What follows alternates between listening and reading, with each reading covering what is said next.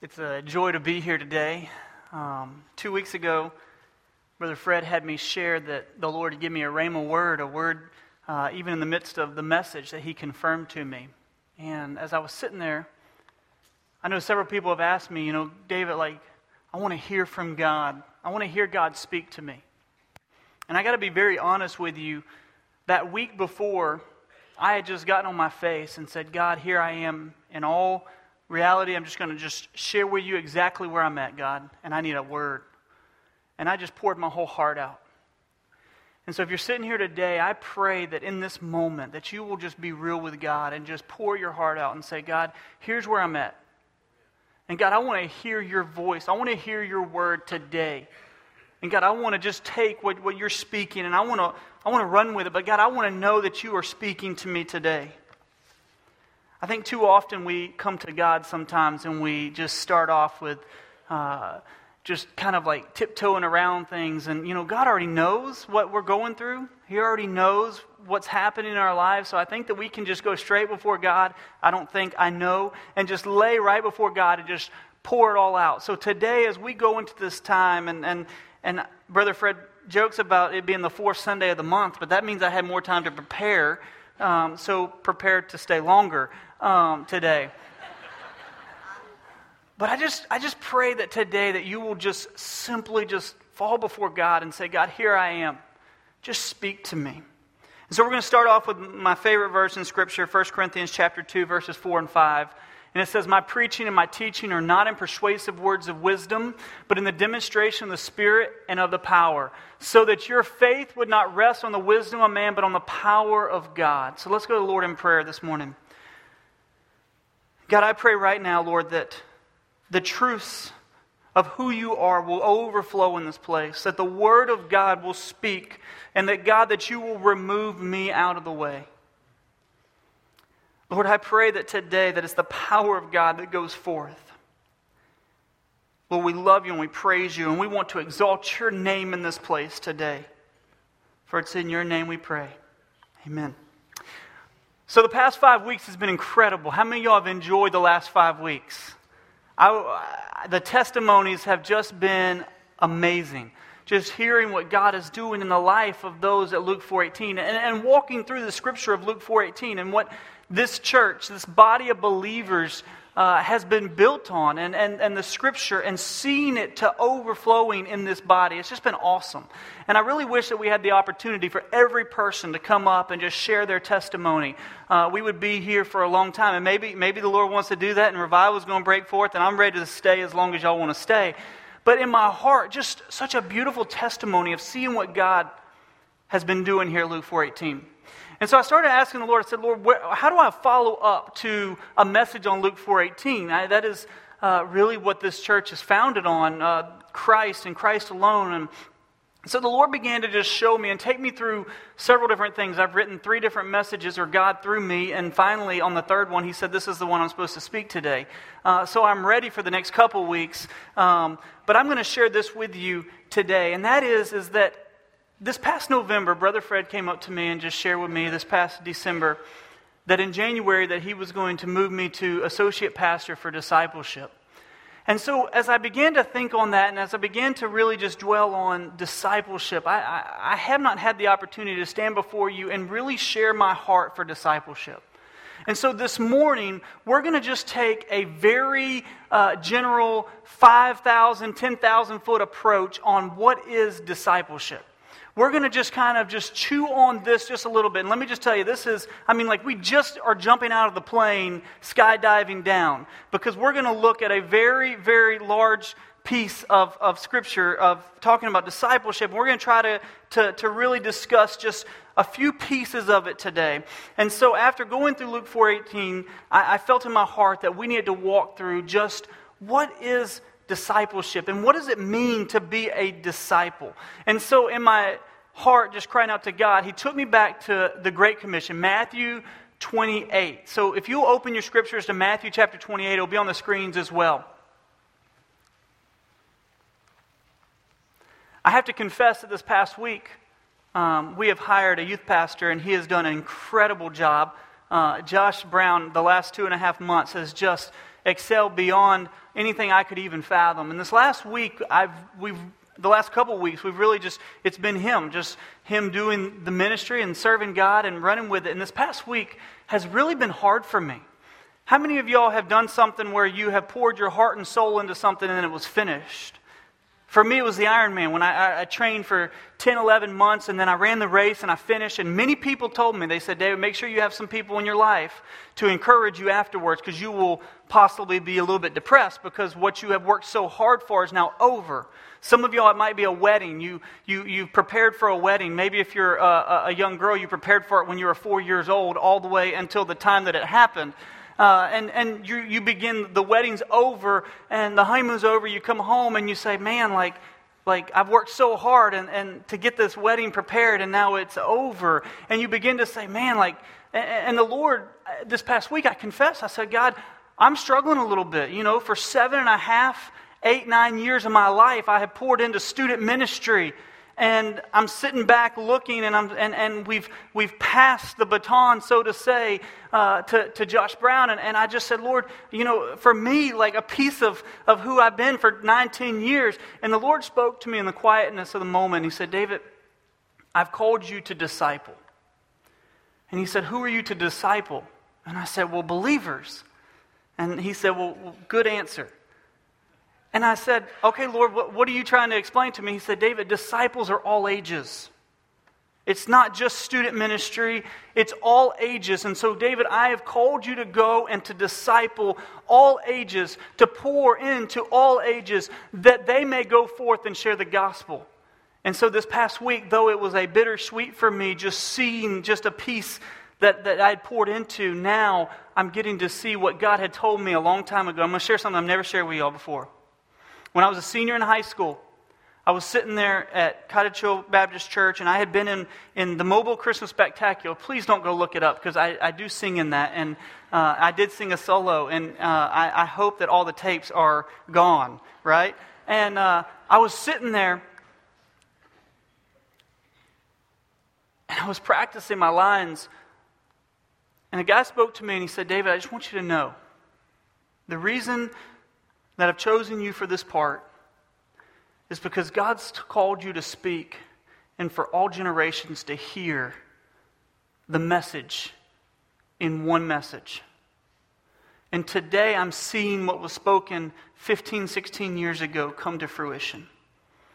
And that's why I went into the ministry. That was the calling of my life right then and there in that moment. So let's go to Acts chapter 28, one of my favorite scriptures in all of Scripture. It says, and Jesus came up and spoke to them, saying, all authority has been given to me in heaven and on earth. Go therefore and make, let's try that again. Go therefore and make disciples. That does not say go make big events. That doesn't say go make programs. What that says is go and make disciples. But where? It says, of all nations, baptizing them in the name of the Father, the Son, and the Holy Spirit, and teaching them to observe all that I have commanded you. And lo, I am with you always, even to the end of the age. Now, if we're going to dissect Acts 28, which we're not going to take a ton of time here, we're just going to use this as a reference point today. But really, verse 18 and verse 20 are very, very pivotal verses. In verse 18, it says, all authority has been given to me. And in verse 20, it says, I will be with you. All right, let's think about that for a second. All authority has been given to Jesus, and He will be with us. Now, I don't know about y'all, but as I was preparing this morning and getting ready, I was listening to some music, and there's a song out by Big Daddy Weave that says, my God is a lion, the Lion of Judah. And I'm just sitting there thinking, man, that is my dad. Like, He's bigger than all, greater than all. There's nothing I have to worry about or fear, because my God, my dad is with me. And even this morning, as I come to you and I speak, it's not me, it's God. And it's His power that goes forth, as 1 Corinthians chapter 2 says. And so what Matthew 28 is telling us is, because God has all authority, because Jesus has all authority, and because He will be with us, He says, go and make disciples. So my question to you is this: what is a disciple? The word disciple really means a learner. It means to learn. It means to follow, to grow, to understand. And so the question here is, are you a disciple of Christ? Are you a learner of Christ? Do you continue to know God and who He is? And so as I was praying and seeking out about what is a disciple, I came up with just two qualifications that I want to talk about today. Number one is that a disciple of Christ is a believer in Jesus Christ. Now, let me just kind of put it this way. All disciples of Christ are Christians, but not all Christians are disciples. Let me say that again. All disciples are believers in Christ. They have been born again, but not all Christians are disciples. And what I mean by that is this, is that some people may profess to be a Christian, though some people may profess to be a disciple of Christ, but yet they've truly never made Him Lord of their life. And there's a scripture in Matthew chapter 7, verse 22 that talks about this. And it says, "Many will say to me on that day, Lord, Lord, did we not prophesy in your name? And in your name cast out demons, and in your name perform miracles?" And what will He say? He will say, "Depart from me, you worker of iniquity. I never knew you." And so as I ask you today, are you a disciple of Christ? The real question is are you a believer in Christ Jesus? Have you gotten to the point where you've laid your life down and said, God, I realize that without the blood of the Lamb, I am condemned. Without the blood of the Lamb, I am a sinner. And I have come to the conclusion that I can do nothing apart from you. Are you a disciple? So the first question here and the first qualification in my heart is this, is that do you truly believe that Jesus Christ is not only your Savior, but your Lord? A.W. Tozer says this, he says that salvation outside of obedience is not scriptural. Salvation without obedience is not scriptural. So the question is it just a proclaim like, hey, I'm a Christian, or is it truly that you believe and that you've not just made Him the Savior of your life, but you've made Him the Lord of your life? Let me give you an example here. I like to play basketball. I'm terrible at it. When God was making me or creating me or giving me life, He looked into putting me together and ran out of basketball skills when He created me. As you know, I have no basketball skills. But I love to play. So I would call myself a basketball player. But the problem is that even though I call myself a player, am I really a basketball player? Well, on whose standard am I? On my standard, I'm pretty good. You know, as a little kid, you drop back at the last second and you just shoot, and if you miss it, you say, let's try that again. And you do it and you miss it, well, let's try it again. Then you hit it and you're like, oh, the crowd goes wild, you won the game. And you think you're the best basketball player ever known to man. But the problem is it's just a profession. You're just saying it. You're just saying, hey, I'm good at this, or I'm this, or I'm that. And the question, though, is it real? Whose standard are we aligning ourselves? Are we just saying and professing that we're a disciple or a Christian, or are we truly a believer in Christ, and is He truly our Lord and our Savior? See, the standard is Christ, not me. The standard is humility to the point of emptying yourself, laying your life down, and accepting the blood of the Lamb. The second thing that I see in a disciple is that a disciple is not only a believer in Christ, but they are humble/teachable. A disciple is humble/teachable. Now, for those who understand humility will understand that humility goes hand in hand with salvation. In Matthew chapter 5, verse 3, it says, "Blessed are the poor in spirit, for theirs is the kingdom of God." What is blessed or the poor in spirit? What does poor in spirit mean? When you really look and when you really chew on what does poor in spirit mean, it means to be humble. It means to empty yourself. It means to humble yourself.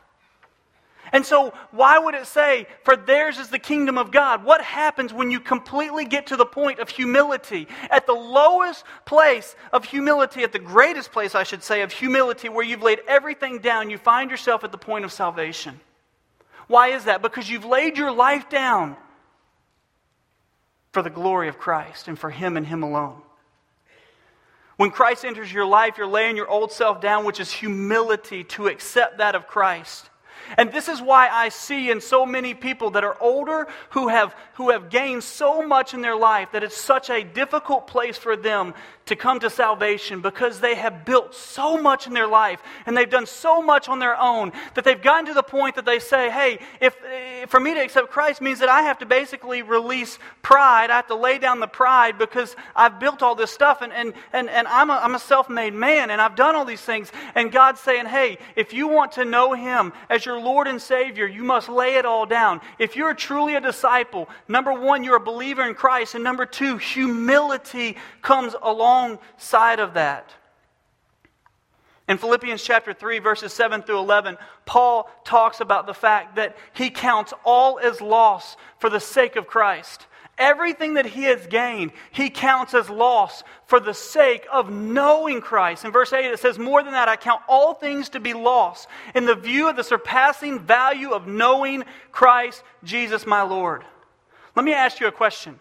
If disciple means to learn, if it's a learner, then how many of us, looking at that scripture in verse 8, how many of us are saying, I'm willing to lay everything down to be a learner, to know Christ, Jesus, my Lord? You're sitting here today and you're saying, David, I'm a disciple of Christ. Are you willing to lay it all down to know your God? Are you willing to lay everything down to say, I want to know you? And I want to know everything about you. It says, now is Jesus, in verse 3, go to verse 11 for me, Stephen. In verse 11 it says, in order that I may obtain the resurrection from the dead. He says, hey, I want to know Christ, and I'm not going to count anything that I have. I'm going to count it, as some scriptures say, garbage, that I may know Christ, that I may obtain the resurrection from the dead. In Matthew chapter 4, 18 through 22, Simon and Andrew, Simon later becomes Peter, Simon and Andrew dropped everything to follow Christ. In verse 18 it says, now as Jesus was walking by the Sea of Galilee, he saw two brothers, Simon, who was also called Peter, and Andrew his brother, casting a net to the sea, for they were fishermen. And he said to them, follow me, and I will make you fishers of men. Immediately. And in verse 20, I want you to just really, if you feel comfortable underlining in your scriptures, underline, this is a sign of a disciple. Immediately, they left their nets and they followed him. Listen, they saw the value of knowing God. They saw the value of learning who Jesus was and being a disciple, following in the dust of their rabbi, as many would say, because they were so close, wanting to know more and more and more about who God was, who Jesus was, that they dropped everything immediately. Now, I understand if you've studied the scripture and you really chewed on the fact of what it meant to follow a rabbi in those days. I get the fact that it was a prestigious thing for them to be a student or a disciple of a rabbi. I get that, but still, they had to have enough trust and faith to leave everything that they had built to follow Jesus. You want to truly be a disciple of Jesus? Then you have to humble yourself just as you did at the point of salvation, and say that I'm willing to go to Christ and learn from Him, not trying to bring who I am and the good things and the great things about me and all my knowledge and understanding. I'm willing to just lay myself before God and say, use me, direct me, just as the clay in the potter's hands.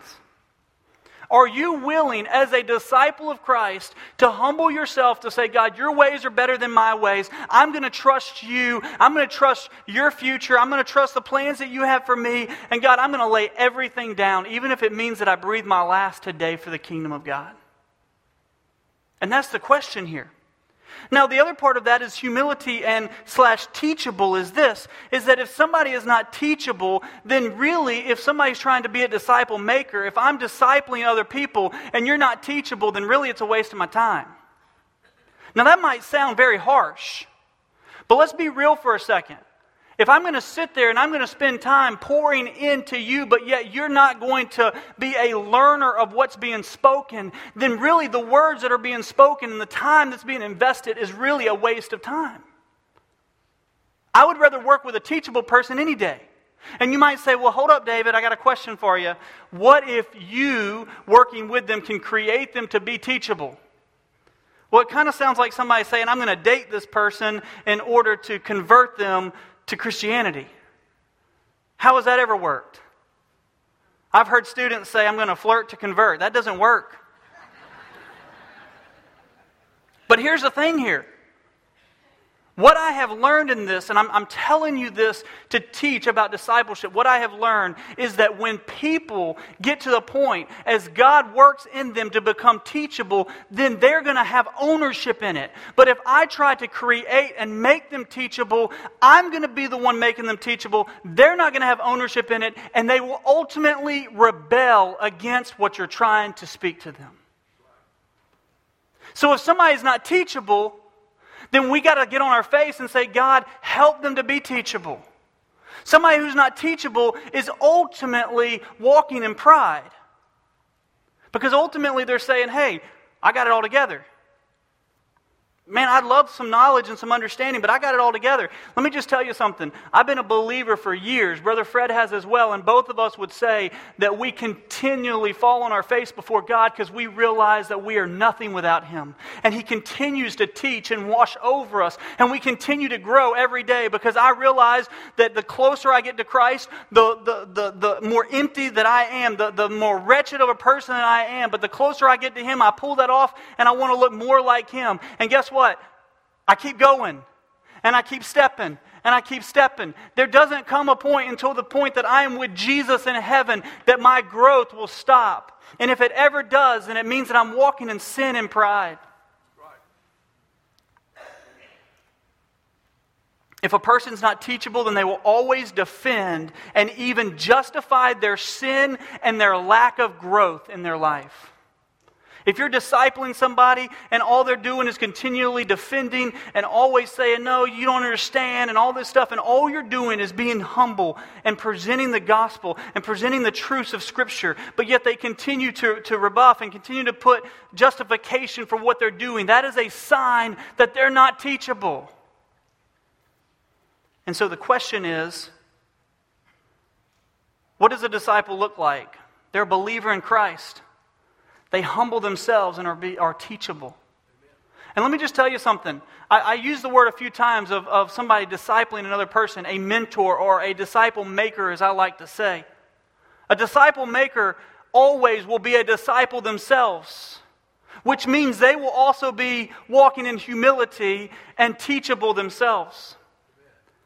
My dear friend who's discipled me for 7 years now will tell you that it was not an authoritative place where he's discipling me over me. It was a place of ultimately him learning and growing through it as well. And so a disciple maker will realize that if they are not walking in humility, if they're not teachable themselves, they're not going to be able to disciple other people. Because they're not going to be pointing them to Jesus and the Word of God. They're going to be pointing them to their own knowledge and understanding. And let me just tell you something. Jesus is the one who gives us the knowledge and understanding. And so we've got to point them to Jesus, not ourselves. Now, what does a disciple not look like? Since we kind of just talked about those two, and I told you it's jumping out of the airplane. We're thousands of feet above. I'm just giving you a few little things here. So what does a disciple not look like? Well, let's go to Luke 14:27. It says, whoever does not carry his own cross and come after me cannot be my disciple. What does that mean?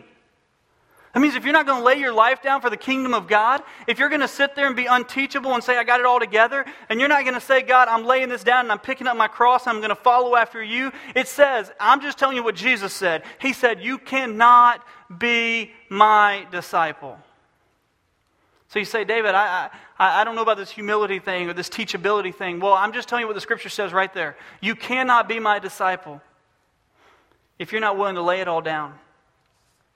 Luke 9:57-62. This is a scripture that just kind of shows a couple people that wanted to follow Jesus or talk to Him, or Jesus talked to them about following Him, and then what they came back with. It says, as they were going along the road, someone said to Him, I will follow you wherever you go. And Jesus said to him, the foxes have holes and the birds of the air have nests, but the Son of Man has nowhere to lay His head. And He said to another, follow me. But he said, Lord, permit me first to go and bury my father. But He said to him, allow the dead to bury their own dead. But as for you, go and proclaim everywhere the kingdom of God.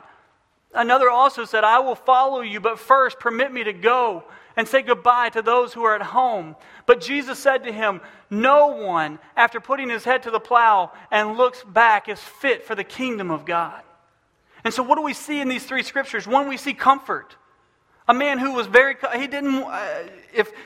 Jesus says, hey, I have nowhere to lay my head. I don't know about y'all, but that doesn't sound fun to me. And if we're looking for something that's fun and energetic and all these things, hey, Jesus, God is. He gives me a spiritual high I've never experienced before in my life. It's just unbelievable. It's exciting because I've laid it down and I want to run after the kingdom of God. My life is His. But if you're simply wanting to use Christianity for your own sword gain, if you want to use it to gain something, and let me tell you something, here in Alabama that happens. And if you don't believe me, look at some of the politicians, and I'm not talking about in Alabama, I'm talking about across the world, across the nation. Look at politicians who will simply use the name as I'm a Christian, simply to appease or appeal to certain people to gain something from it. When I was in high school, I remember everybody would call themselves a Christian. Why? Because in Mobile, Alabama, that's the thing to do. You drive a big truck and you're a Christian. Those are the two things you did in high school. I didn't have a big truck, so I was only halfway there. But that was a thing. It was almost like a cool thing. People would wear WWJD because that was the cool thing to do. I have utmost respect for those who still wear the WWJD bracelets when it's not a fad. Because for them it's real. See, the problem is this. Too many people claim Christianity because they want to gain something from it. And let me tell you something. I understand that persecution is not something that we desire or want, but when persecution does come, guess who will be the first to run? Those who are just looking for something out of Christianity. Oh, they'll be gone. Hey, I don't know about y'all, but that excites me. You want to know why? Because when you prune the church and it's just true believers, guess what's going to happen? We're going to see the power of God rise up. And that excites me. The next thing that you see in that scripture is this. Is that one wanted to go back for a short time to bury. The other one wanted to go back and take care of all of his stuff and do all these things. And God says, don't look back. You have to be willing to say, God, I'm yours and I'm running for you and I'm not looking back. Why? Because you trust and you believe and you have faith in the decision to follow Jesus Christ. Count the cost. It cost you your life. It's the best thing you could ever do. You want to be a disciple of Jesus? It's going to cost you everything. But you're going to gain everything. Now, I'm not talking about on a materialistic standpoint. I'm talking about the fact that you once were dead and now you're alive. I'm talking about your soul was destined to hell, but now because of Christ and the blood of the Lamb and because you've given Him, you've laid your life down, He allows you to be reborn by the power of Christ and Christ alone, by the blood of the Lamb. You gain everything. Somebody once told me, he said, David, being a believer is the safest place you can be. I said, yes, in Christ, that's true, but on this world it sure ain't. Because the demons in hell are after us. And they're growing stronger. But not nearly as big as the power of my dad. All right, so we see here what a disciple looks like. A disciple is a believer in Christ, one who truly believes in Jesus. Their life's been transformed. They've been reborn. It's not just professing that you're a basketball player, that you're a Christian. You truly are a believer. Your life's been transformed. You're also humble, teachable, and the things that you're not. It's not about comfort. It's not about gaining something for yourself. It's laying your life down for the kingdom of God. And so today I want to talk now just briefly about two things that the Lord put on my heart. What does a disciple do? Well, let's flip open to 1 John chapter 2, 3 through 6, and let's just kind of look at the scripture for a minute. The word disciple, as I shared earlier, means a learner, a follower. In 1 John chapter 2, 3 through 6, it says this, and I'm going to read the whole scripture, and then we're going to go back and kind of chew on it a little bit.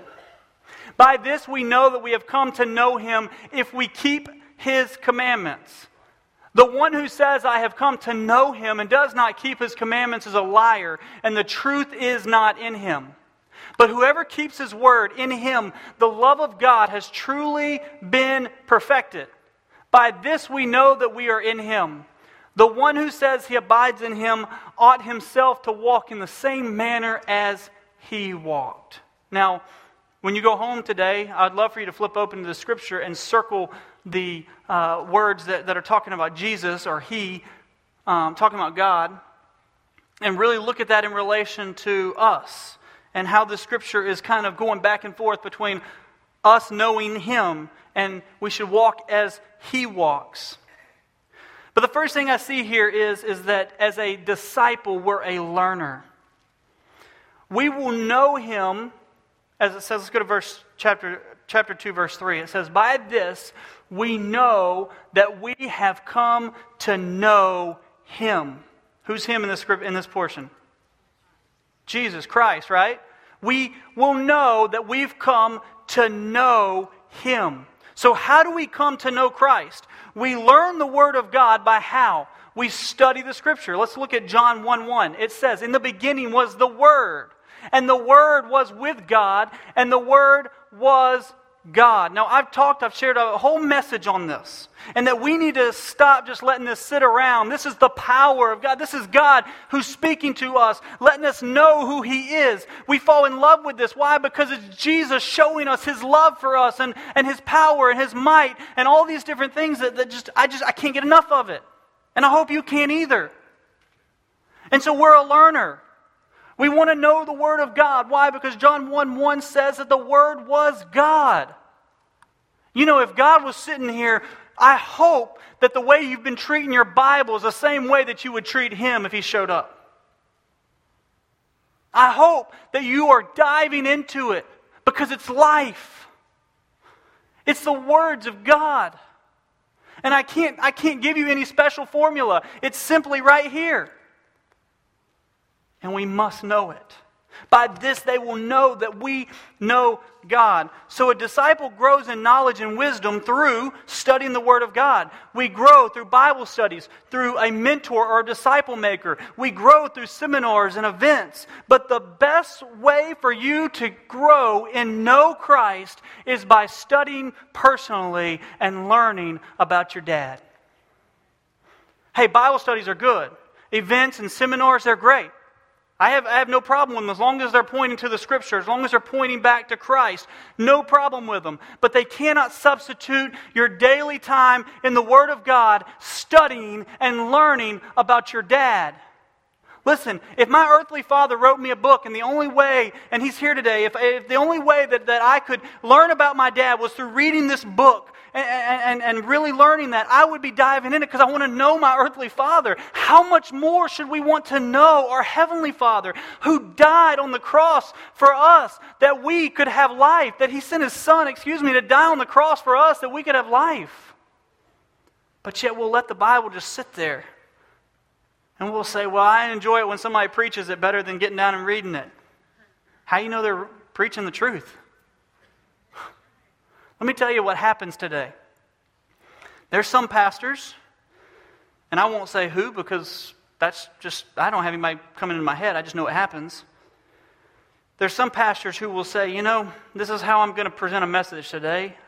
I'm going to start off by studying, and I'm going to take what I want to speak to the congregation, and then I'm going to go pick some verses here and there and let those verses kind of back up what I want to say. Now, I don't know about y'all, but whenever I'm in a situation like that, I get up and leave. But it's because I've studied the Word of God enough to know if somebody's manipulating Scripture just simply to verify a point they want to point out. But if you're not studying the Word of God daily, how would you know? You may sit there and allow it to digest in your heart and your soul. And then you begin to create a false belief system in your heart because somebody spoke it and you put more trust in the word of the man who was speaking than the Bible itself. So we're a learner. Let me just give you an example of this. Let's go to 2 Timothy chapter 2, verse 15, then I'll share this example with you. It says, be diligent to present yourself approved to God as a workman who does not need to be ashamed, accurately handling the word of truth. Hey, if you're not a learner, if you're not in the Word of God, I can't express it any more than what I'm saying. All I'm telling you is this is life for me. This is more important than the breakfast that I eat most mornings, because I don't eat breakfast every morning. This is more important than food itself. And it says that we are able to accurately handle the word of truth. Let me give you this example. I was in Israel and I got to spend almost a month there. One of the best months of my life. I'm still waiting on the Lord or my wife to understand the Lord's calling us to Israel. I would be there in a heartbeat. I just love Israel. I just love that Jerusalem and just that month I was there was unbelievable. And I was in Jerusalem the last week I was there, and I was walking up to go see some different things. And let me just tell you something, that's very traditional. There's a lot of traditional stuff. And this guy walked up to me, and he was of a different faith. He was a Muslim. And he handed me a brochure. And I took it. And I'll explain to you why I took it, because I wanted to know what it said. You ever wondered what stuff said? I mean, sometimes if you don't know what it says, then, I was like, man, this might give me a chance just to look at it and see what they're trying to share. And I still have it. It's in my office. And it was actually a track. It was a track trying to get me to convert to Islam. Okay? And what he didn't know is that I'm in quote-unquote seminary at the Kanakuk Institute preparing to go preach the gospel. And so I was excited. I was like, let's look at this thing. And so I began to look at it. And let me tell you what happened. This is not an apologetics message, but let me tell you what happened. He took, or whoever wrote the brochure, took one part of this scripture and half of this scripture and a third of this one and put them all together and said Christianity can't exist. But let me tell you something. All of y'all would sit there and say, well, we get that. That's also like that. It's just false. He didn't go into, if he would have taken the whole scripture in context, we would have understood that what he said was absolutely wrong. Correct? Correct. But when you walk into a church and a pastor's ultimately doing the exact same thing, do you know it's false? Because what does a pastor do that just simply takes a little piece of scripture and tries to back up his own agenda? It's the exact same thing. So do you know the Word of God well enough? If you're looking at a tract from a different religion, your alerts are already going off saying something's wrong. We got to figure out what's wrong with this. But when you walk into a place that is called a church, a place that is called a body of believers, a place that uses even the word Baptist or Pentecostal or Methodist, but yet the pastor is not listening and studying the Word of God and speaks something. If you do not know the Word of God, if you're not a learner, and that's the reason why I say you must always go back to your personal studies to understand, to know your dad, or else you'll find yourself believing false belief systems that will take you, as Brother Fred says, farther than you want to go, keep you longer than you want to stay, and cost you more than you want to pay. And you say, David, that's what sin does. I know. When you manipulate Scripture, that's sin. The next thing I want you to see here is this. We must understand, we must know Scripture, but we must study Scripture. Some of you may be saying, David, I'm just struggling to understand Scripture. I'll give you a great book you can go buy. It's called How to Study the Bible by Kay Arthur. Great book. It's been very good in many people's lives, and it will help you understand how to study Scripture. But I want to just take a sidetrack here for just a second and tell you, we must study Scripture in light of Scripture. We don't just open up our Scripture, take half a piece and say, this is what God wanted me to hear today. We've got to look at the context. I was reading a book that the guy used an example of this. If you were to take the frog, how many of y'all dissected a frog as a teenager in high school? All the younger people? Yeah? All right, so we dissected frogs, right? And if you haven't gotten there yet, you'll get there, guys. But it's one of the coolest days of class. And so you're dissecting a frog, and you get to see what's in the frog, right? But if you really want to learn about the frog, you need to place him in his environment. If you really want to know how the frog's going to interact, you need to place him in the environment to see what the frog is going to do. When you only have a snapshot of one moment of this frog and you're dissecting it, but it's dead, you can't see how it interacts in its culture. We need to read the Bible and understand the context of what the Scriptures are speaking, and then say, how do we apply this to our life? Let me just share with you one verse that I struggle with. Philippians 4:13. Let's try that again. I can do through Christ who... Absolutely. We know it. A lot of people will put it on their blackout in a football game. If you don't know what a blackout is, stuff right here, I don't know what it is, but it's just little black stuff that goes on your face. Looks pretty cool. And they'll put Philippians 4:13, and they'll get out there and they'll say, man, I can catch that ball because I can do all things through Christ who strengthens me. For me personally, I had the same situation. I was a little bit afraid of heights at one point in my life. I was standing on the side of a cliff and I was about to jump, attached to something, but I was about to jump. And I was shaking a little bit. I was a little bit nervous. And I had to jump. This was way before I was dating Leslie, and I wanted to make sure I impressed the person next to me. And so I had to jump. And I was scared. I was fearful. And finally I said, I can do all things through Christ who strengthens me, and I jumped. And I don't think in that moment that God was necessarily telling me to jump. But when you read Philippians 4:13 in context, and you go back a few scriptures and you read it, what do you see? You see that Paul says, hey, I've learned to live in good times and tough times. Hey, I can live no matter what I go through because it's Christ who lives in me. But yet we'll take that one verse and we'll say, I can go walk in the middle of that street right there and not get hit by a car because I can do all things through Christ who strengthens me. It's almost like we biblicize our stupidity sometimes. So we need to make sure that we study it in context of Scripture and make sure that we look at what's happening around the situation. If you want to study the book of Ephesians, you need to start in Acts 19. You say, why? Because that's when Paul goes to Ephesus. And when he goes to Ephesus, a revival breaks forth. He teaches them. He disciples them for a couple years. Revival begins to break forth. And ultimately he leaves due to this riot that kind of breaks out. And then he pins the note to the Ephesians called Ephesians.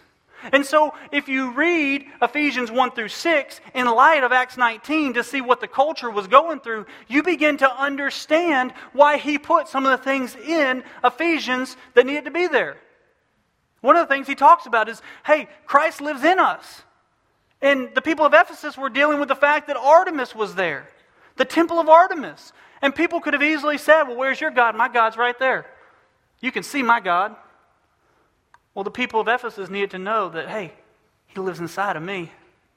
And I don't know about y'all, but that's pretty cool. Walking down the street of Ephesus and somebody says, there's my God. Look, there's the temple. And I could look back and say, man, I've been a disciple under Paul who's teaching me of Jesus, and you know what I just found out? He lives right here. I probably would have been that little kid that was like, nah.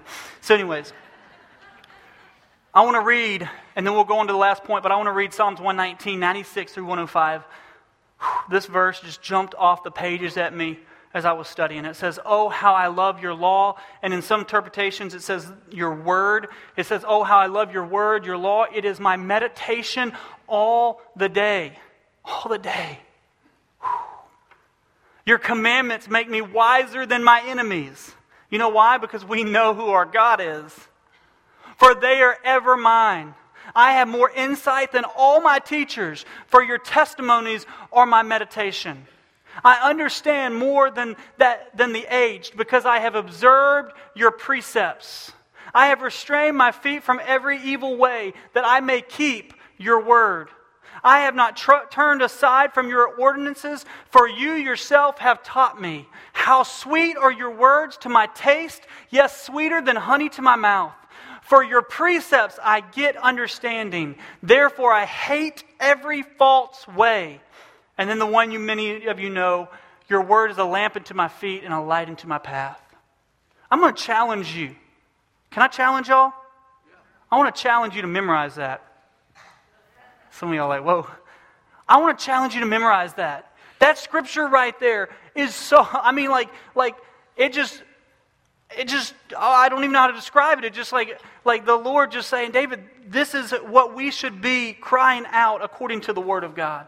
Like we should look at the Word like that it should be like honey to our lips. Like it should be something that we meditate on day and night.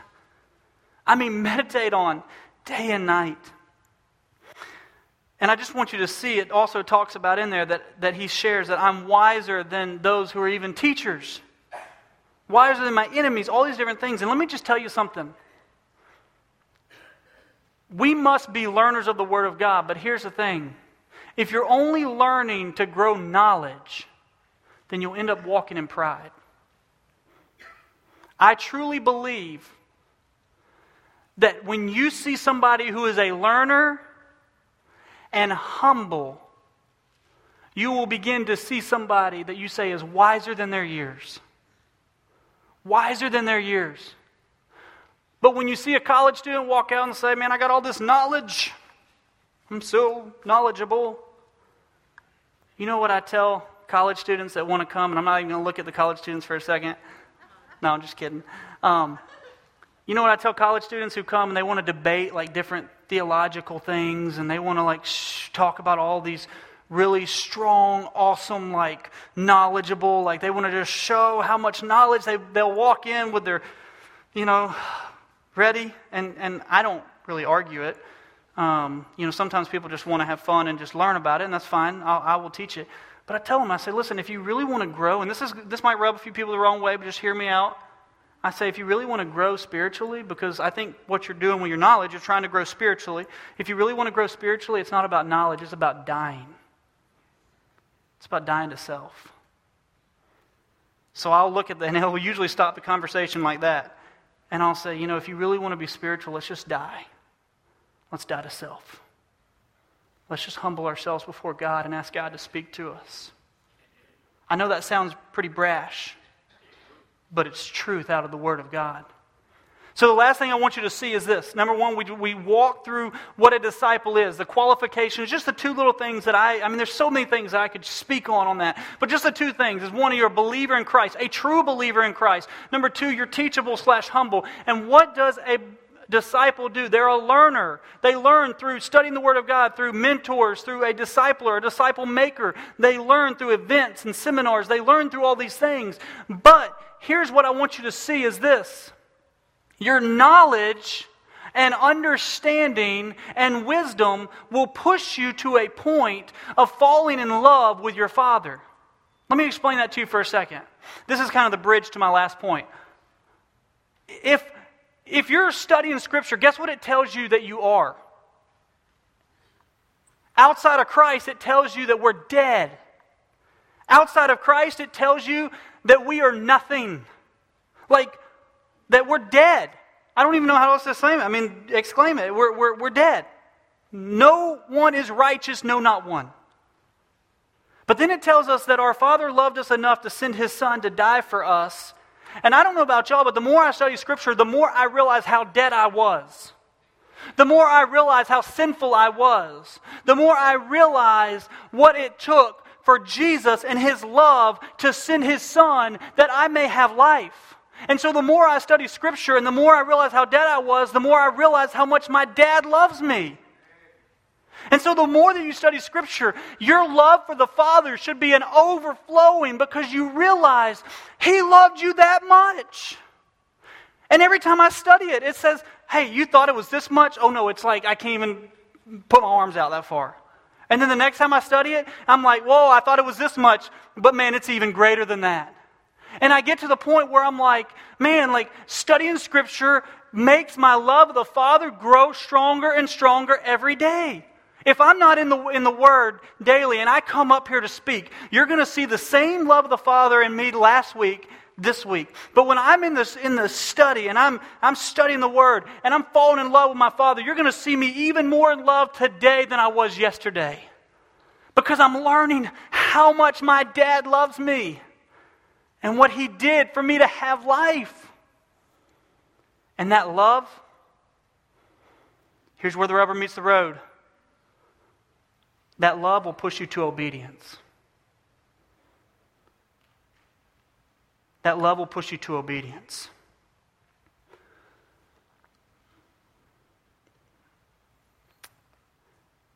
I heard it said that many Christians, probably 90+% of American Christians, don't need any more knowledge. They just need to be obedient with what they already have knowledge of. Let me say that again. Most Christians probably just need to be obedient with the knowledge that they have instead of trying to build up more knowledge. Let's go back to 1 John chapter 2 and verse 3. It says, by this you know that they have come to know him. How do you know that you know Jesus? How do you know that you're a disciple of Jesus? That we keep his commandments. That we're obedient. Go back to Matthew 28, the Great Commission. He says, go and make disciples of all nations, baptizing them in the name of the Father, the Son, and the Holy Spirit. And what does it say in verse 20? It says, teaching them to observe all that I commanded you. Teaching them to obey. Teaching them to obey. Hey, let me tell you something. You want to know if you're teachable? You want to know if you're truly teachable? This is where you find out. If you sit there and you say that you're learning all this stuff, but you're not walking in obedience, this is where you find out if you're truly teachable. This is where you find out if you're walking in humility or if you're walking in pride. Are you placing into your life that you are learning about the gospel? Why do we call them fall equipping classes? Because Bible studies, sometimes people just go because they want knowledge. And I don't have a problem with the term Bible study, but we call them fall equipping classes because we're equipping you to go and put it into your life. It's kind of like this. If I go out and I learn how to work out, and I study the best books to work out, and my wife surprises me with a full-out workout system at my house, which would be a waste of money. But I've studied and I'm like, man, I know, I learned the form of how to do the bench press. You know, I'm ready to do I'm excited. Like, I am going to look like, I guess, Arnold Schwarzenegger, however you say his name. I mean, buff. I'm going to look big. But then I sit over here in the chair and I look at all the workout equipment and I say, man, that's nice stuff. And a year later I say, why don't I look like him? Well, it's because I had all the knowledge but no obedience. I had all the understanding but no practice. In the book of James, chapter 1, 22 through 25, it talks about this. It says, but prove yourself a doer of the word and not merely a hearer who deludes himself. For if anyone is a hearer of the word and not a doer, he is like a man who looks at his natural face in the mirror. For once he has looked at himself and gone away, and he immediately forgot what kind of person he was. But one who looks intently at the perfect law, the law of liberty, and abides in it, not having become a forgetful hearer, but an effective doer, this man will be blessed in what he does. Hey, let me just be real with y'all. If you're just going to a Bible study because you want to gain knowledge, I would tell you that you're probably going for the wrong reasons. You say, well, David, Bible studies are good. I know they are. When you place them into your life. When you observe them and you obey them. It's kind of like Financial Peace University that we're teaching. We're on the second week tonight. It's great to go and study it, but if you don't place the practices of the Scripture of money into your life, guess what? You're going to find yourself doing the same old thing. What we have to see here is this. Obedience to your knowledge requires discipline, which is painful for a short time. Hebrews chapter 12:11 says this, all discipline for a moment seems not to be joyful, but sorrowful. Yet to those who have been trained by it, afterwards it yields the peaceful fruit of righteousness. Too many of us believers want to just read books and have peaceful fruit of righteousness. But there is a discipline, obedience process that happens in between, and it all happens because you love your Father more and more, because you realize He has His best interest for you in mind. But yet too often we miss the obedience part. And let me just share this with you a little bit. I think that we've struggled a little bit with, we can build up all this knowledge and then our obedience doesn't catch up to it. So all of a sudden you can have all this knowledge and your obedience is like right here. And the Lord spoke this to me last Tuesday while we were sitting in staff. Can you imagine having all this knowledge and looking down and saying, whoa, my obedience has to catch up to it? And the higher you get, guess what? The bigger the divide. And you almost can get to the point where you say, well, if I've got to do all that, I just don't know if I can do it. But when you allow your obedience and knowledge to work together, You find yourself up here not looking down saying, ooh, that might be legalistic to try to get up to here. But you allow the overflow of Christ to work into your life. About 3 years ago, the Lord spoke to me something, just said, David, you got to do this and work on this. And He was opening my eyes. Psalms 139, help me to see, search me and know me, O Lord. Show me any evil way about me. And the Lord opened my eyes to see something. I fell on my face. I repented. And I began to work through the process of obedience to get it and remove it out of my life. And my mentor at the time, I said, listen, this is what the Lord's teaching me. And he said, man, I've been praying for that for over a year, that the Lord would show you that. And I said, well, why didn't you tell me beforehand? And he said, well, because, and y'all remember what I said about teachable earlier? If the Lord's not doing it in people, then somebody else, you'll have rebellion and push against and say, whoa, if I don't see it, I'm going to push against it. And so I told him, I said, hey, I want to give you permission. This is what I said. I said, I want to give you permission to share with me anytime, anything you see that I need to grow in. He said, I won't do it.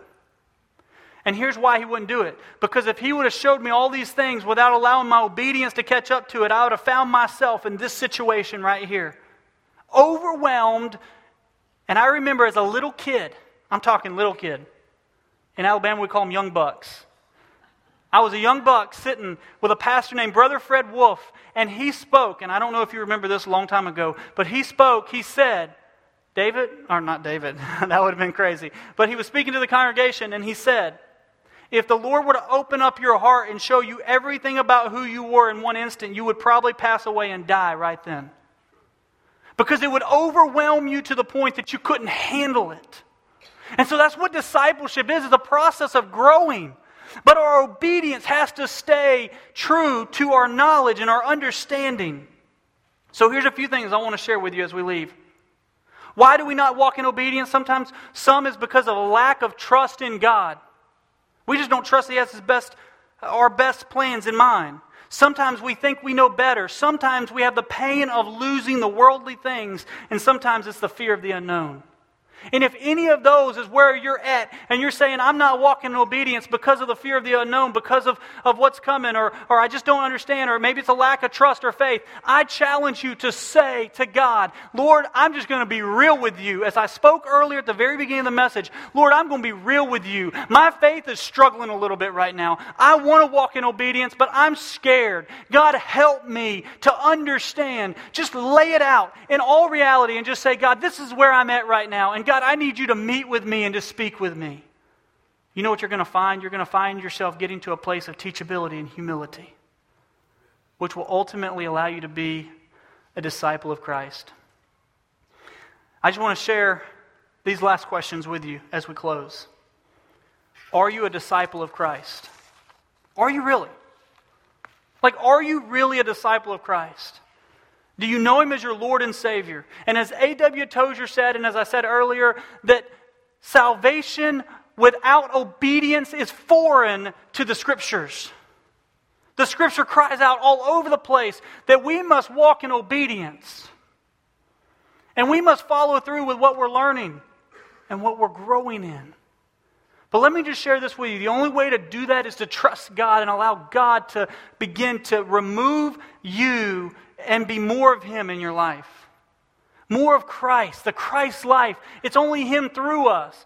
And that's where humility comes in. So my questions are this. Are you a disciple of Christ? If not, I pray that today will be the day of salvation for you. If you're a believer in Christ, but yet you've been walking in pride, I pray that today will be the day that the pride is broken and that you fall on your face, even here, in humility before the King of Kings and the Lord of Lords. Because let me tell you something, in humility, Christ went to the cross and He hung on the cross that you may have life. I think that we can get to the point where we just fall on our face before God and say, here I am. So are you a disciple? Are you learning and falling in love with your God? You may say, David, I need to get into a Bible study. David, I need to go and study more. But let me just be real with you. Let's remind you that your personal time with your dad and spending that time letting Scripture interpret Scripture is way more important in my mind because it's personal.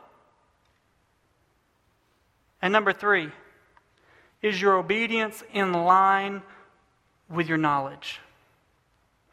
As I quoted the quote earlier, Most Christians don't need more knowledge. They just need to be obedient with the knowledge they have. When I read that, man, it smacked me right between the eyes. That's me. I say, Lord, help me every day to walk in obedience. Help me every day. So where are you?